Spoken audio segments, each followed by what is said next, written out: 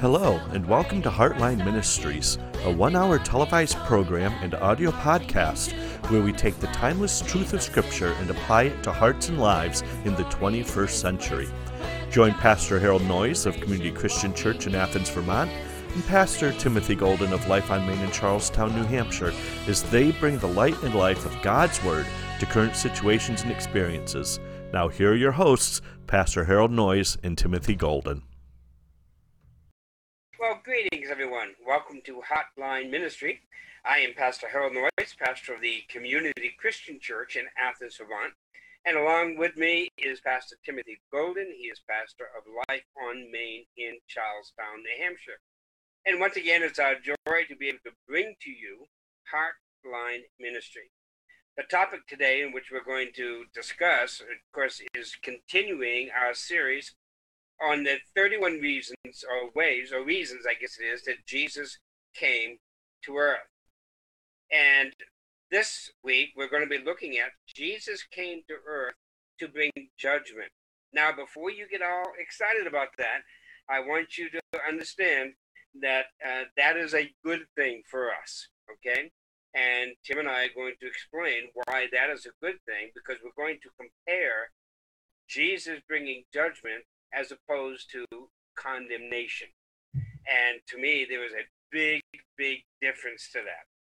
And today in our world, we kind of lose sight of what judgment is. And we think of judgment as being a terrible thing, when in fact it is not. I'm going to ask Pastor Tim if he would open in prayer, and then we'll bring up our first scripture, which will be out of John chapter 9, verses 39 to 41. Pastor Tim? Let's pray. Lord God, we thank you so much for this time that we have together. We ask that you would be with us as we open your word, as we rightly try to divide the word of truth and understand it, and to be able to apply it properly to our lives, Lord, as we strive to walk a life that is pleasing to you. And so would you be with us? Would you give us your words today? Would you do something lasting within our hearts that will go beyond the program and impact us for the rest of our lives? And we ask all this in your holy name. Amen. Amen and amen. So we're going to be turning to John's Gospel, chapter 9, verses 39 to 41. And this basically has to do with Jesus dealing with a blind man. Now, the whole scenario of this is Jesus just healed the blind man, and the Pharisees kind of got all bent out of shape about it. And the Pharisees figured this blind man is blind because of his sin, and Jesus had to correct them on that. So they are bringing judgment, or actually, they're bringing condemnation upon this blind man, but Jesus is bringing judgment. So I'm going to read John 9, 39 through 41 for us. Verse 39 says, "And Jesus said, For judgment I am come into the world, that they which see not might see, and that they which see might be made blind. And some of the Pharisees which were with him heard these words, and said unto him, Are we blind also? Jesus answered unto them, If you were blind, you would have no sin. But now you say, We see, therefore your sin remains." Now we look at this portion of Scripture, and the key part of it is in verse 39, where Jesus said, "For judgment I am come into this world." That is the title of this program today, is "For judgment I am come into the world." So what does Jesus mean about that? I mean, is that a bad thing that Jesus has come into the world to bring judgment? Is that something where all of us have to run scared now because Jesus came into the world to bring judgment? Or is it a good thing for us? Pastor Tim? Well, I would say it's all depends on which end of the equation you're on. Judgment is actually a very good thing. I mean, if you think about our own world, if we didn't have the courts, if we didn't have laws and ultimately some sort of judgment, our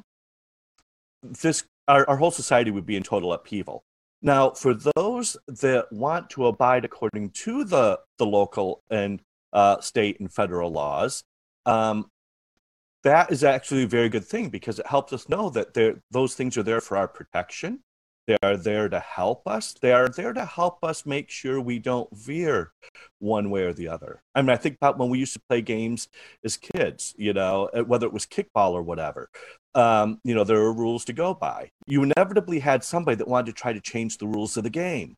It's like, no, this is the way that it goes because this is what we understand, and only if we do it this way will it really be able to be actual fun.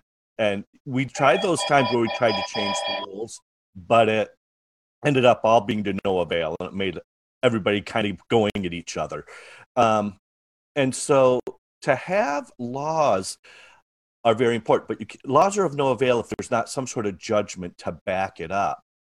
Now, if you're not following the law, that judgment can seem like not such a good thing because you know then that you're going to be subject to certain penalties that will result because you didn't go along with the rules of the game, so to speak.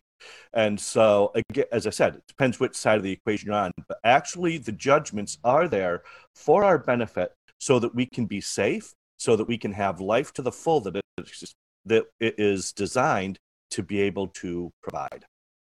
Well, as I was studying through this, Tim, and looking at this portion as well as others that we're going to be looking at, I found that judgment really is the point where you evaluate something. And what Jesus is doing, for example, with this blind man, as well as with the Pharisees, Jesus was doing an evaluation. And in looking at the blind man, he was evaluating him as his man who had been born blind, to no fault of his own, according to what the scripture is saying to us. And therefore, Jesus, in his judgment, evaluated him and healed him. In fact, if you go up to verse 33 of this chapter, it says, if this man were not of God, he could do nothing. Only because in verse 32, it says, we have not heard of any man opening the eyes of one that was born blind. So Jesus was doing this judgment, this evaluation of this man, not only for the man, but also for those that were encircled around him, to be able to open their eyes to really see what has to be seen. And if we look at, for example, today in our work, this coronavirus, COVID-19, and the reason Tim is in his man cave and I'm in my office is because of this virus, this corona thing. Well, some people, I'm sure that you've heard it on the news or whatever, some people are saying, well, is this the judgment of God? Well, if it is that a bad thing? I'm not saying if it is not, but is that a bad thing? Because the judgment is, I'm doing this so that you can set your sights straight to where they need to be. Mm-hmm. Now, how many of us every day don't make hundreds of judgments every day? Mm-hmm. We make judgments as to what do I want to have for lunch? What am I going to do to fill my day?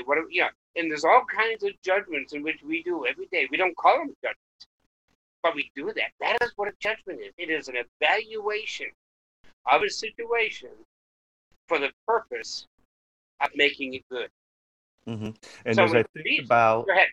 And even as I think about, as you mentioned, with this whole COVID-19 thing, if this is a judgment of God, like I like that question, is it really a bad thing? And I would say definitely not, because what we see happening right now within our communities, within our culture, is you're seeing people who have been very self-centered beginning to look out for those that are less fortunate. But in addition to that, I'm seeing even within the church realm, and we're hearing reports all across the country on this, that people that haven't been going to church are now starting to tune into services online because they're searching for something. They realize that there's something that needs to change. It goes deeper than the material surroundings that are around us. It's something that actually penetrates to the heart of who we are, and there's a real yearning for something. Tim, I love what you just said, because on Sunday mornings we do a live broadcast, and then you can find hits, how many hits you had, and also a lot of comments.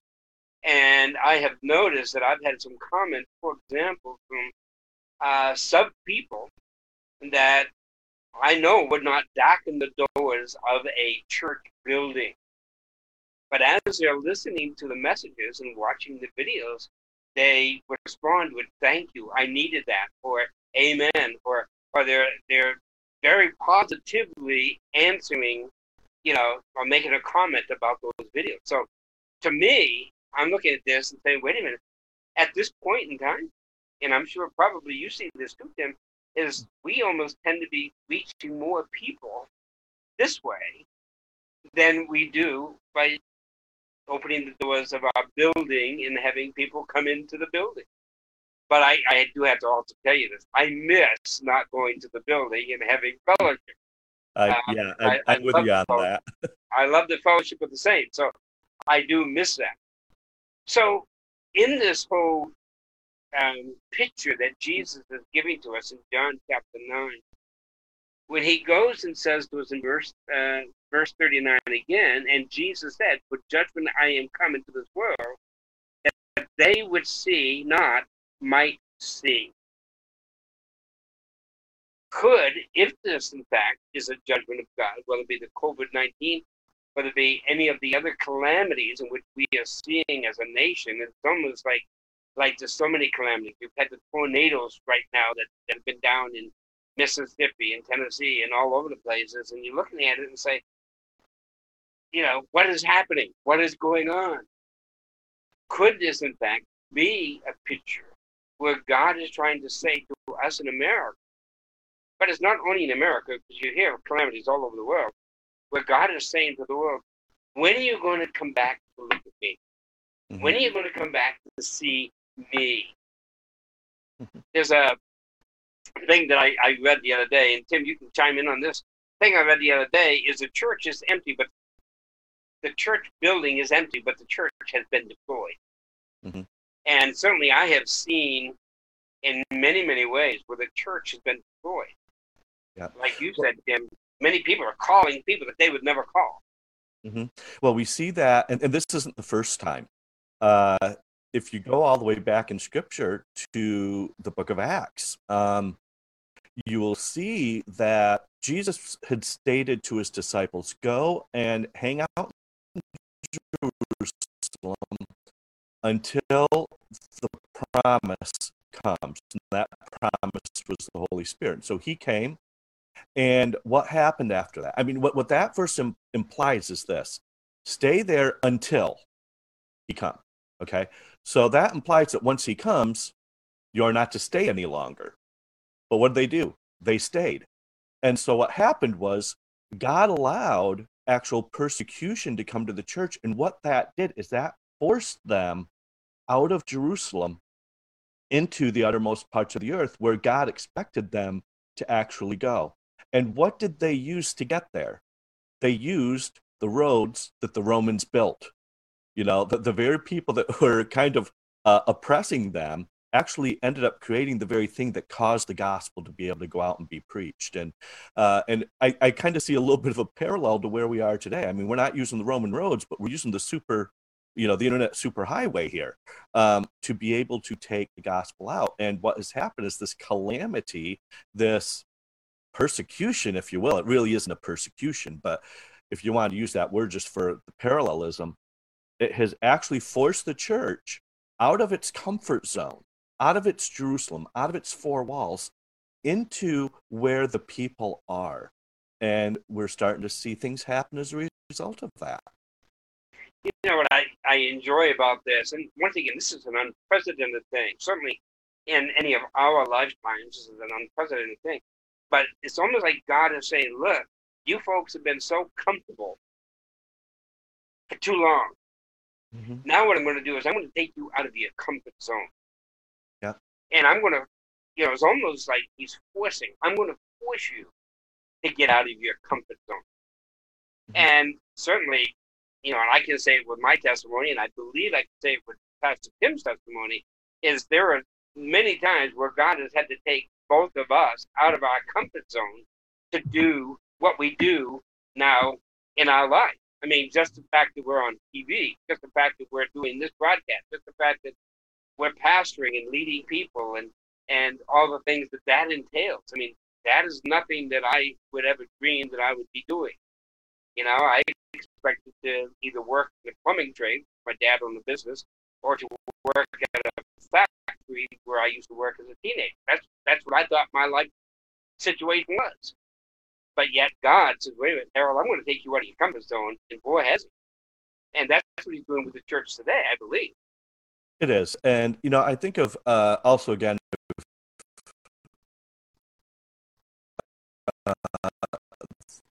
my childhood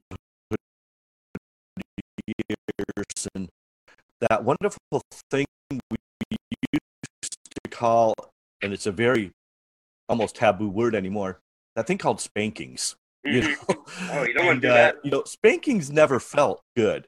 But you know what? That a lot of those spankings I got made me the person I am today, and has actually helped shape me. And I am thankful that I had parents that were willing to discipline, because it was a form of judgment. It was, you did something wrong. It has to be weighed against something to, first of all, determine whether it's right or wrong. And if it's wrong, then there's going to be consequences result. If you do good things, there were good consequences, but the bad things reap some bad ones. And had they not disciplined, what would have happened with me? What would have happened is I probably would have kept going down that road, and I'd be in a much different place than I am today. And I wouldn't be, and not saying that I'm righteous by any stretch of the imagination. All of our righteousness is filthy rags, but I think that if it wasn't for those disciplines, I would have chosen some very bad roads to go down. But because they loved me enough, in fact, I think those were the words that every kid hated to hear, because you're always like, yeah, right, this is going to hurt me more than it hurts you, right? Yeah. And but the truth is, it really did. And when you become a parent, you begin to understand the truth of that statement. But now let's take it out of the earthly realm into the heavenly realm, where we have a heavenly Father who at times needs to actually discipline us because of the judgment that needs to happen, because there was a right, there was a wrong. The rights get rewarded, but you know what? The wrongs do too. And if he doesn't reward those wrongs, we will go down bad paths. And so it's understanding that when he even does have to issue the judgment or the discipline, that it literally does hurt him more than it hurts us, because he doesn't want to have to do it. So when God brings a judgment upon us, and Jesus said, I came to judge. When God brings a judgment upon us, then is it so that, as Paul says in 1 Corinthians 11, where Paul is saying, the Lord gave to me, for example, the institution of taking the communion, okay, taking the bread and the cup and so forth. And right after he gives the instructions on how to take the bread and the cup, we find this, where he goes and says, if we would judge ourselves, we should not be judged. But when we are judged, we are chastened of the Lord, that we should not be condemned with the world. So what I'm doing here is, as I look at Jesus said, I came to judge the world. Well, we also know in John 3:16-17, and Tim's going to put that on in a few minutes, verse 17, I did not come to condemn the world.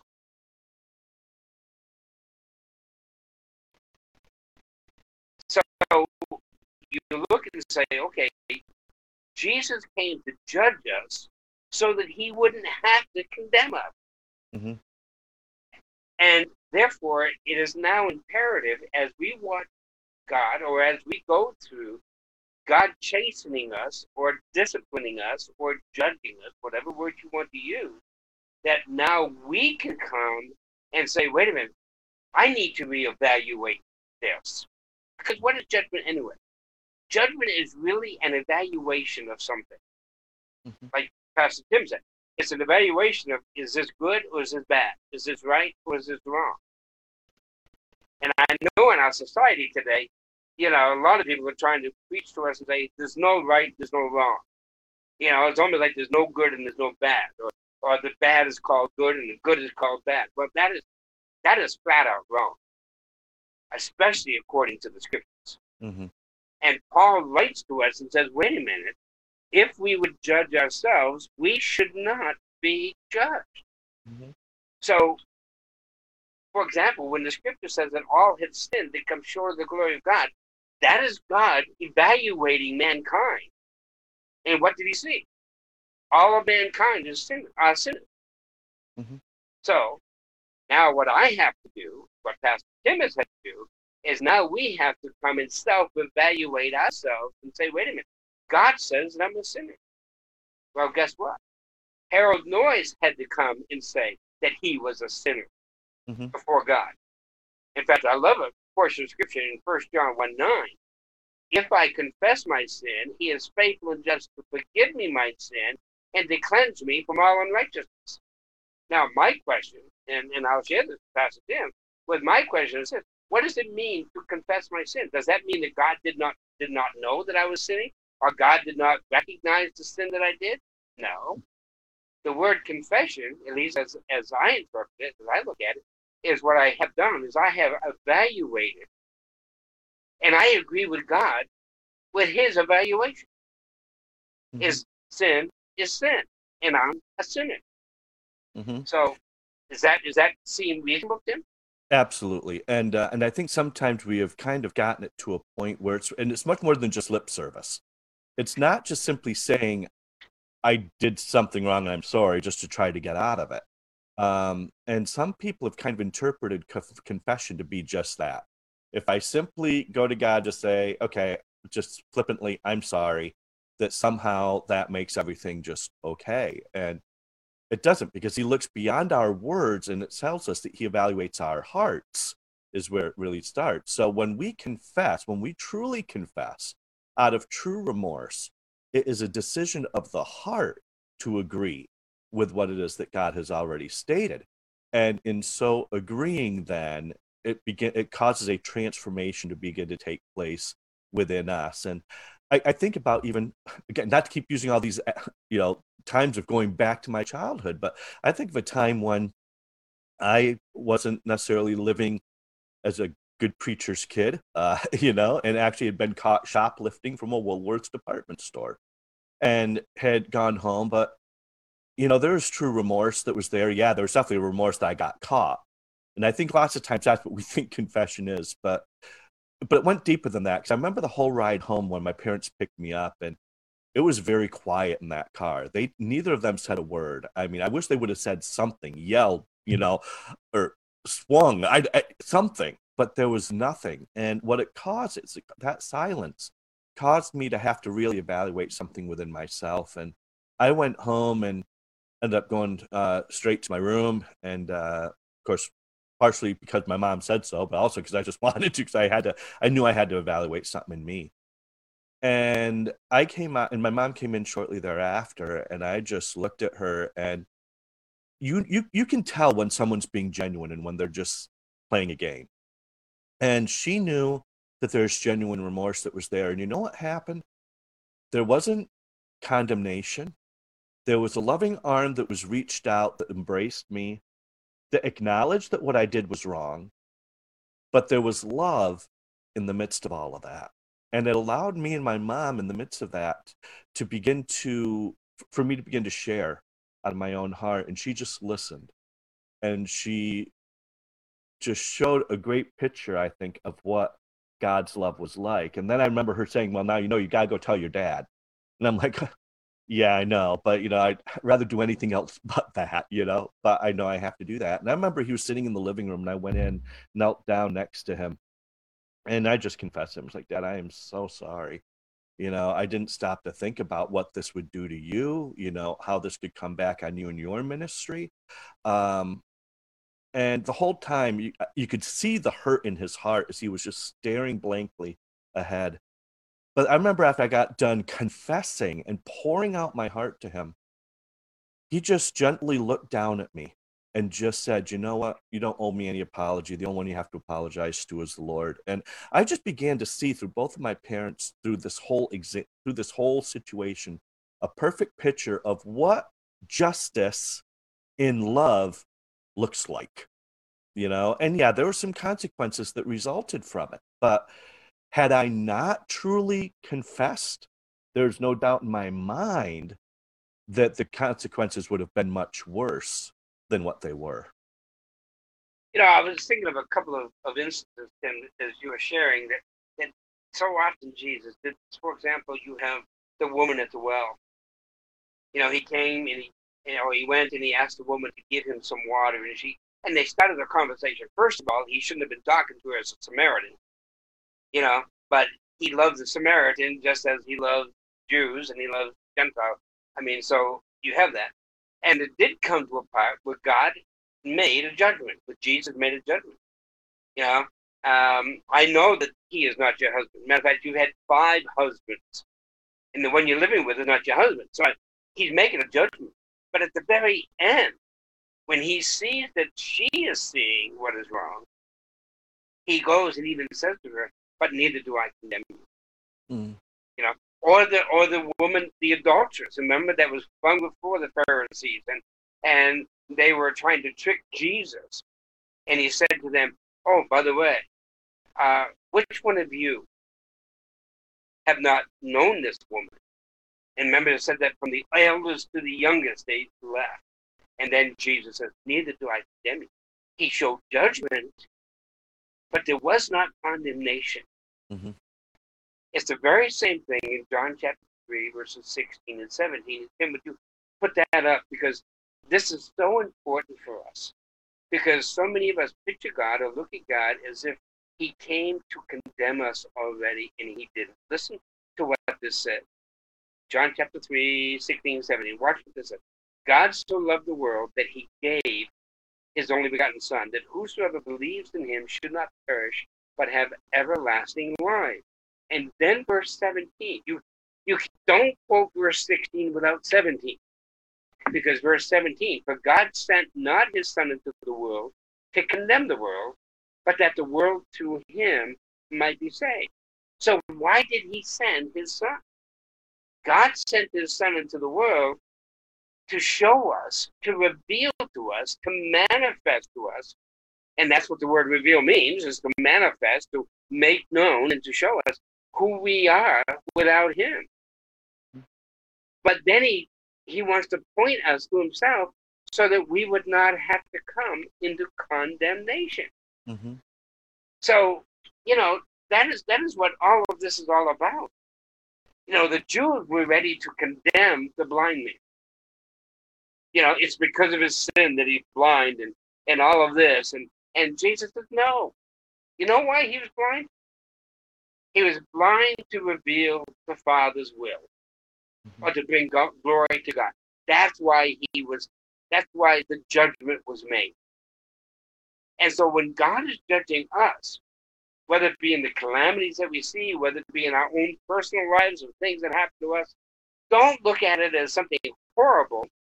We need to look at it as something where, okay, God is trying to show me that there's something that I need to either get right with him, or there's something that I need to allow him to change in my life or to work on in my life, so that I will become more and more as to what he would have me to be. Mm-hmm. And we need to also understand that for us, we need to be able to receive that. But when we see a brother or a sister also in Christ going down a bad road, we have a responsibility. If they are not acknowledging, or if they are not seeing for whatever reason that the direction that they're going is not pleasing to God, we owe it to them out of love to gently bring a correction there. And we need to understand that is not that kind of judgment we need to we need to bring to each other, but it's judging without condemnation, because what the Pharisees were doing, they were judging, but they were also condemning at the same time. Because what they were doing is they were saying this, whether it was that blind man, he has no right to be with us because he was born blind. Obviously, he had sinned, so he's bad. And to do that was to elevate themselves to a place where they looked at themselves as being holier than that individual. And that is a dangerous place for us to get to, that we must never, ever offer correction with that kind of a heart. But again, it's willing to look at ourselves. Jesus talked about that during the Sermon on the Mount when he mentioned, who are you to take the speck out of your brother's eye when you have a log in your own? Now, people like to quote that and stop right there and say, see, you have no right to judge me. Right. But Jesus went on to say this. He said, first, take the log out of your own eye so that you then can see to take the speck out of your brother's eye. So it's saying that you have a responsibility to identify those things that might be wrong. And is that a kind of judgment? Maybe, but it's not a judgment that has condemnation attached to it. So what needs to happen as God reveals to us, and Tim shared an incident in his young life as a young boy, what happened there at the Woolworth store, I think you said. I have so many, I could write a book about it, the various times that my dad had to judge me, the many times that I went over his lap and things, and, because that's taboo today, like Tim said. But something, there's one thing that I can tell you that, of all the times that my dad judged me or evaluated what I did and what the course of action should be for what I did, never once did my father ever say to me, and I disown you and you are not a noise. I disown you and you are not my son. He didn't do that. In Romans chapter 8, and I know we're not going to get to all the scriptures we had today, but in Romans chapter 8, Paul writes to us something very wonderful, and I think it's up to us to really explain this, where he goes and says, therefore, there is therefore now no condemnation to them which are in Christ Jesus. So what that is saying is God, as he judges or as he evaluates us or as he reveals to us the changes that need to be done. For example, the first and ultimate change is it. If you don't know Jesus Christ as your personal Savior, you need to go to him and say, Jesus, I'm a sinner. I need you to come into my life and save me. In doing that, and in walking in Christ, it says, there is therefore now no condemnation to them which are in Christ Jesus. That means the resurrected Christ, by the way, the one that we just celebrated this past Sunday. It says, in Christ Jesus, who walk not after the flesh, but after the Spirit. And therefore, what he's saying to us is, look, there is no condemnation. You will not be condemned of God if you would evaluate your life and trust Jesus Christ as your personal Savior. It's impossible to go into condemnation with that. There's another scripture verse that I found in John chapter 5, verse 24, where he says, and the word verily means truly, verily, verily, I say unto you, he that hears my word and believes on him that sent me has everlasting life. Okay? And shall not come into condemnation, but is passed from death unto life. So what is he saying? How do I go from being condemned to not being condemned? By trusting Jesus Christ as my personal Savior. Mm-hmm. By acknowledging before Christ, I know that I'm a sinner. Mm-hmm. Yeah. And I love what that what precedes that passage out of Romans chapter 8, verse 1, where it says there's therefore no condemnation. And it always reminds me every time I see a therefore, the old adage, it's always good to see what the therefore is there for. And you take it back to the end of chapter 7, and I love that passage because you see the heart of Paul. You see a transparency here. And he says this. It's this whole adage of the things I want to do, I don't do. And the things I don't want to do are the very things that I end up doing. There's this war that's going on in my flesh. I know the Spirit expects me to live this way, but I tend to do this. And I don't want to do that, but I seem to do it anyway. And you can hear this warring that's going on in his mind and his spirit. And he ends up stating at the end of that, who is going to rescue me from this body of death? That there's this aspect of my heart that wants to live pleasing to God, but I still seem to keep falling into these other things.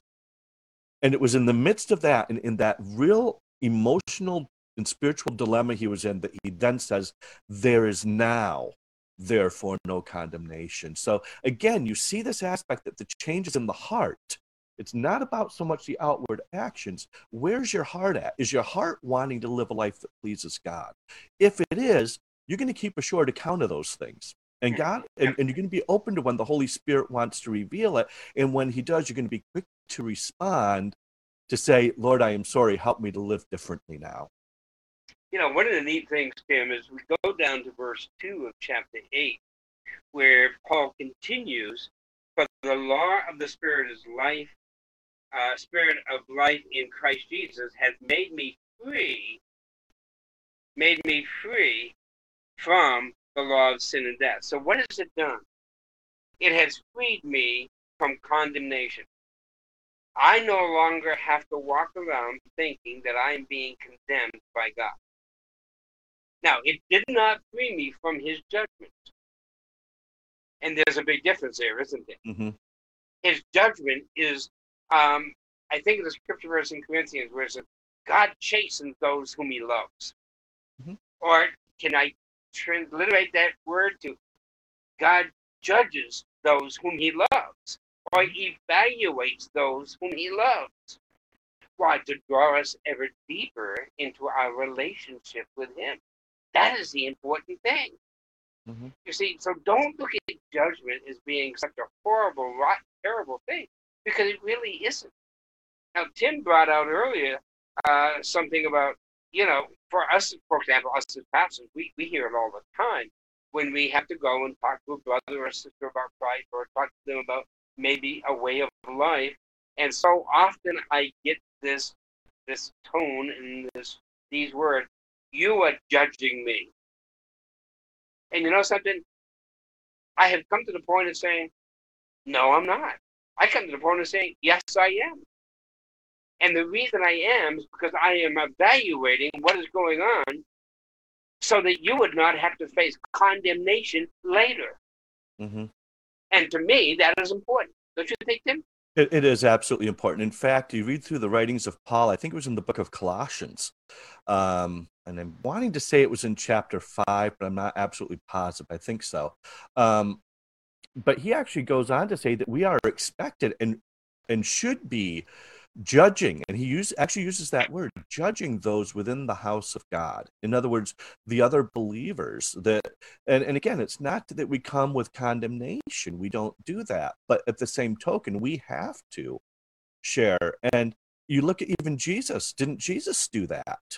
You know, Jesus talked very harshly and very judgmentally to the Pharisees, to the religious leaders of the day. But you look at the way that he interacted with those that were of the world, you know, the Samaritan woman, the woman at the well, you know, and so many others. And what you see is Zacchaeus was another one, right? You just see this incredible outpouring of love with absolutely no condemnation, but the love itself brought a level of conviction to them that prompted them to judge themselves. And then he reacted, you know, with obviously his love to quickly forgive when they did that. But the reason why judgment needs to happen in the house of God is because we have this individual called the Holy Spirit that convicts us of right and wrong. And sometimes when we choose to turn a deaf ear to him, he will use a brother or sister to be his voice. And the thing is people of the world don't know any better. You know, they don't have the Holy Spirit within them convicting them of right and wrong. And so, but we do, you know, if you've named the name of Christ. And so if he's in us and his role is to convict us of what's right and wrong, and we still choose to do wrong, that is where we're bringing the condemnation or bringing the judgment of God then upon ourselves. And that prompts him then to send a Jesus with flesh on to be able to speak the hard words, not the harsh words, but the hard words. Speak the truth, but still speak it in love. I find it so interesting, Tim, that not only is that found in the New Testament, that was found so many times in the Old Testament. When you hit the Old Testament prophet, what was the job of the Old Testament prophets? was to say, brought the harsh words. yeah, was to say to Israel, hey, you gotta straighten your act up, because you have, God has done this for us, and God has given us, shoes that didn't wear out for 40 years, and He's done all of these things. And what are you doing with God? You're leaving Him. You're going your own way again. Wait a minute, guys, smarten up. Smarten up, And I think that's exactly what God's judgment does to you and me, and maybe is doing to the nations of the world through this pandemic and other things. Maybe God is just simply saying, look, I don't want to condemn you. I didn't come to condemn you, but I came to bring you closer to myself, because isn't that the heart of the Father? He wants to have a people that He can love and call His own. And that is the key to the whole thing, isn't it? It is. So if God is judging you, don't take it as some sort of a condemnation. No, actually take it as God loves me enough to point me in the right direction. And Jesus said, I came to judge, but I did not come to condemn. And what a big, big difference that is. But then my mind also goes back then to that scripture that, he who confesses a sin, that God is quick and just. There's that judgment again. Yep. He's quick and just to what? Forgive them of their sin, because judgment still comes. The difference is when we confess them in the name of Christ, what we are doing is saying, yes, I've done wrong. Yes, I know there's a penalty. However, Jesus has already paid the price for that. That judgment call and consequences already been paid in full. So that's why He is then able to say that He then justly will forgive us of our sins. He'll apply the blood of Jesus Christ that we just got done celebrating on Good Friday through Easter, and do what? Cleanse us from all unrighteousness. So it's to remove it totally from us, to the point that we can actually live in such a way that we don't live under those same actions again. Not that we still don't mess up, but yeah, what is so neat, and to look back, for example, this past weekend celebration, you get a Monday, Thursday, then you have Good Friday, and so forth. Is what did God do when He was on the cross? He judged the world and placed their sins upon His shoulders. And the blood that He spilled so that He would not have to condemn the world. Now that does not mean that those who do not trust Christ as their Savior is not condemned, because we know that God says, look, you've been condemned already. Why? Because you have not trusted Christ as your Savior. But what God is doing, God is saying, look, will you listen to my judgment? Will you follow my judgment so that you will not be condemned?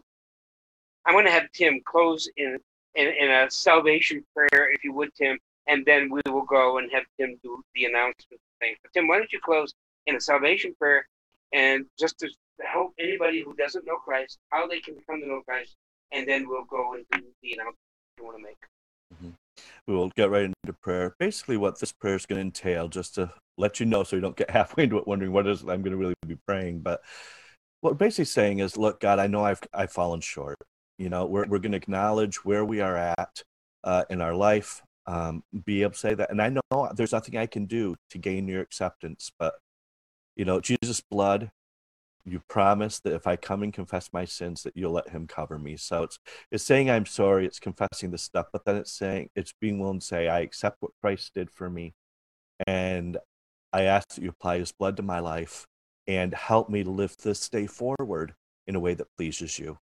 So if that's where you're at, pray this along with us, and do us a favor. If you do pray this prayer, send us a Facebook message at facebook.com/Heartline Ministries, or just respond. If you happen to see this video on Facebook, just respond there, hey, gave my life to Christ. But we'd like to be able to pray with you. And if you want, give us an email or a mailing address so that we can send some information to you to help you as you begin this walk with the Lord. But let's pray. Lord, we come before you right now, and we acknowledge that we are sinners, that we have done things that have displeased you, that we've done things that have discredited you. And we have no right, Lord. I have no right to come before your throne except for the fact of what Jesus has already done. And so, Lord, I say I'm sorry for what I've done. I'm sorry for the sins, Lord, and those specific sins, Lord, that you're convicting me of even in this moment. I choose to lay them at your feet. I ask that you would apply the blood of your Son to my life. I accept the price that he paid on Calvary for me, and I choose to have a relationship with him. And I ask that you would help me to walk from this day forward in a way that pleases you, a life that looks like Jesus more and more every day. And Lord, I thank you for the fact that I can be assured and know right now that you are true to your word, that you will forgive me of these sins and cleanse me of all unrighteousness. And I thank you for that gift right now in Jesus' name. Amen. Amen and amen. One announcement I want to make, and then Tim can do, is at 8:30, because of the pandemic and such, we're not holding church services. So at 8:30, I go on live on Facebook. You can just punch in Harold Noyes in the search, and you will find the video or the live broadcast. So that is 8:30 every Sunday morning, especially as long as this pandemic is going on, that you can get a message that I'm giving to my family here at CTC. And I know that Tim does the same at 11 o'clock, right, Tim, for the people there at Life on Main. So you can tack on to his live page and hear the messages. Yep. And our live feed can be found at Heartline, right? Yeah. At facebook.com/Life on Main. The feed will always be right there. Also do want to thank you guys for tuning in. And as soon as I can get over here, you can watch us in a number of different ways. And we are on a number of different television stations. We're on Falls Area Community Television in Bellows Falls area, as well as the Brattleboro Community Television Station in Brattleboro, Vermont. Springfield Area Public Access in Springfield, Vermont, and Charlestown area. And also on the Northeast Kingdom TV, way up north near the Canadian border in Vermont. So feel free to tune into those on your community stations on your television set. If you don't have those, if you're outside our viewing area, you can go to Fact TV's website at fact8.com and just search for Heartline Ministries in the search, and you'll see all of our broadcasts there, as well as on Facebook at facebook.com/Heartline Ministries. The programs are put up usually the same day that they are recorded. And so we're actually recording this. I even forget what today's date is. It's the 14th. And so it'll actually be up online April 14th. But we've actually started something new this week. We now are available in audio. So if you don't have the time to watch the videos, you just want to tune into the podcast of the program in its entirety, you can do so. We are on a number of different platforms. Our primary one is anchor.fm, and you can access all of the other ones through there if you want, as well as the RSS feed. But we're also, as you can see, they're on Radio Public, on Pocket Casts, Spotify, Google Podcasts, and Breaker. So if you have any of those apps on your phones or tablets, feel free to type in Heartline Ministries. You'll find us there. We are also soon, hopefully within a week or two, we will be on iTunes as well. So we hope to either have you tune in via video or through the podcast.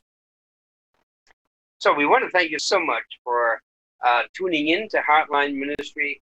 As Tim said, we'd love to have you hit something on comments or just drop us a little note saying, hey, either I prayed the prayer with Pastor Tim this morning, or whether you like, or maybe some changes you want to see. Let us know. We'd love to hear from you. And for Pastor Tim, I'm Pastor Harold saying thank you so much for tuning in to Heartline Ministry.